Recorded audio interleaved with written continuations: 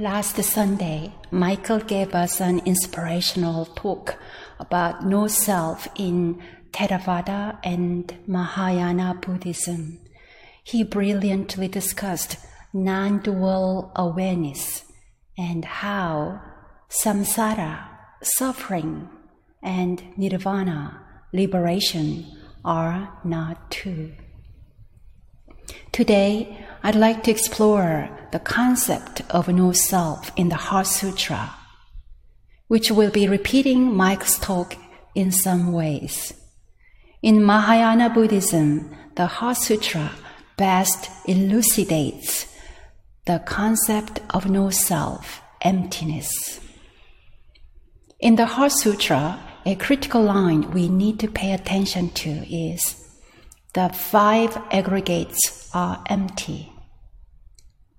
The 5 aggregates refer to our physical form as well as our mental aspects of sensation, perception, impulse, and consciousness. When we contemplate this line, the 5 aggregates are empty.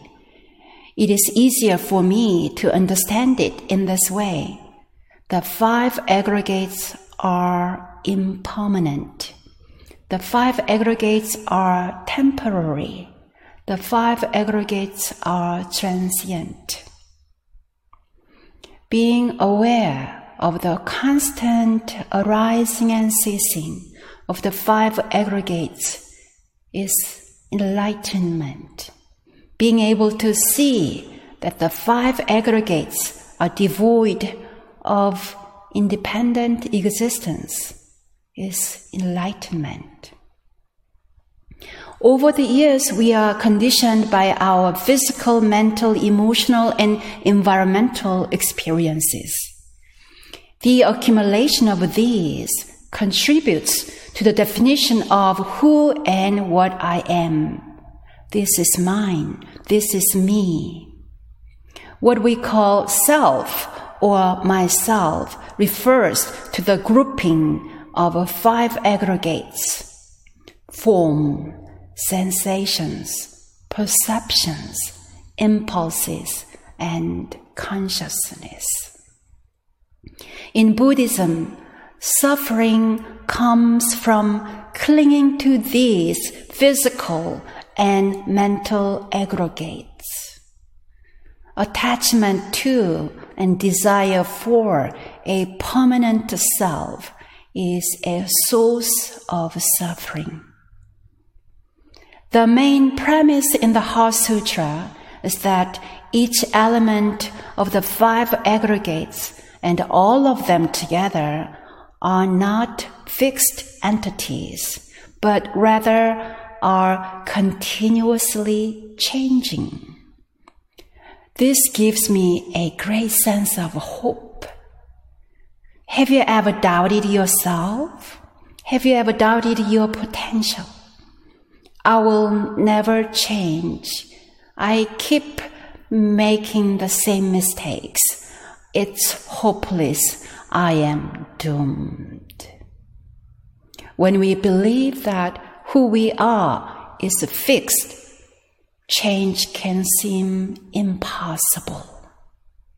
But when we see our physical, mental, emotional, and spiritual being as a continuous flow, there are infinite opportunities to create and modify our traits, our character, and our karmic destinies.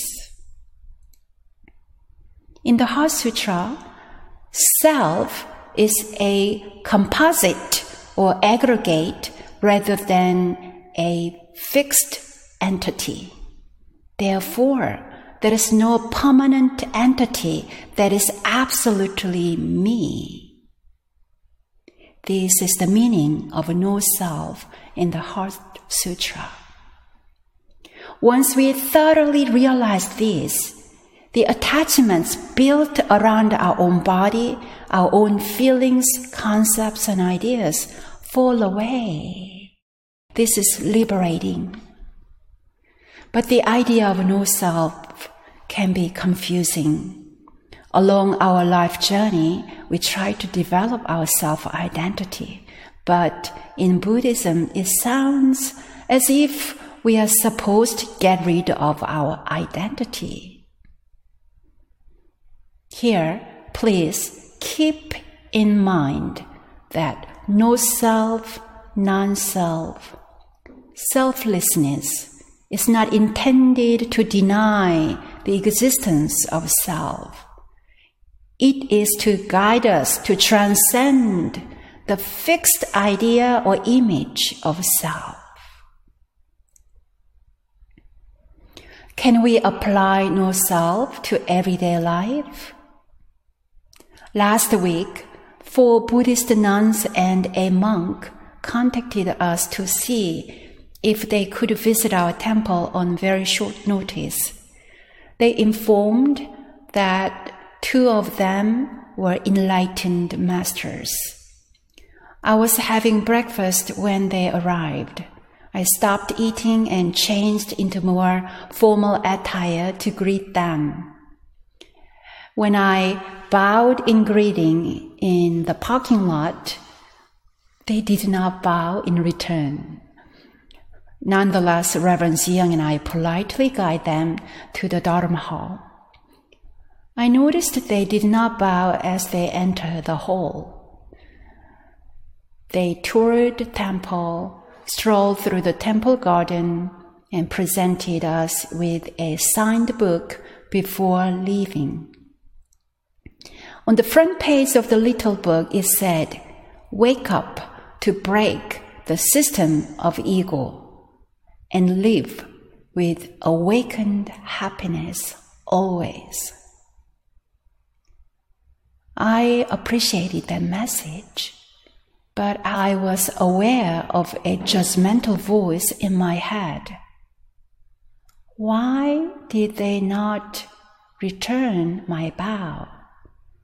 Don't they practice expressions of respect when they enter Dharma halls? My analytical mind says that even our head Dharma master returns bows when he visits. This is an example of my judgmental mind, comparing different traditions of Buddhism. This hinders me from seeing that we are all one consciousness and we are working together for Buddha Dharma. In my daily activities, I hoped to become free from any type of bondage to the concept of self. I aspire to free myself from the label of a One Buddhist Kyomunim in North Carolina. The fixed label embedded in my mind that I am a One Buddhist practitioner and ordained Kyomunim can become a hindrance in meeting people as they are, devoid of any fixed identity. It is the concept of self-identity that gives rise to my judgmental mind. With the small, sometimes superficial things, judgmental minds and thoughts arise like clouds in a blue sky. These thoughts can disperse our energy and create stress. We can easily take sides for or against people expressing certain beliefs, for example, about COVID vaccinations. This is an opportunity to apply and practice discernment without judgment. I also find myself judging others who seem judgmental. We are quick to see others' judgmental attitudes. Then I think to myself, what others think is none of my business. I will just do my part. Another voice in the Heart Sutra says we are interdependent and interconnected. I often chant the No Self mantra in the realm where the 5 aggregates are empty. There is nothing to judge and nothing to be judged. There is no one to judge and no one to be judged. Therefore, there is nothing to defend.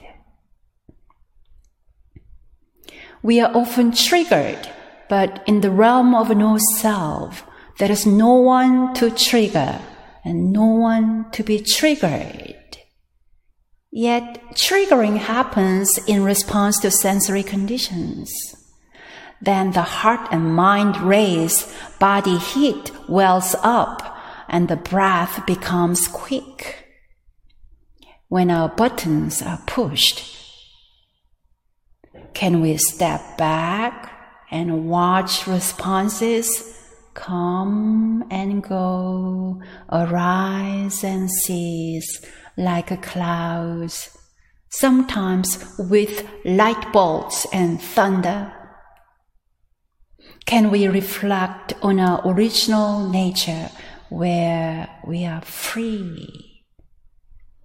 Even while noticing and responding to triggering sensory conditions, can we abide free from the shadow of self, which has been dispelled by the light of a pure consciousness? In our calm, original mind, the light of prajna paramita, our innate wisdom of true self, perpetually shines. In our everyday life, it is sometimes hard to escape from self-centeredness and selfishness. We almost always focus on my own needs. If you spend more time thinking of others' needs, you are embodying selflessness. By realizing no self and generosity, we cross over the river of dualism. The image that helps me to practice letting go of all the anguish that comes from the idea of a self is Il-Won-Sang. I aspire to be free from a judging mind toward myself and toward others by entering the empty spaciousness of Il-Won-Sang. Diving into it, I rest in that non-dual realm of peace, if only for a brief moment.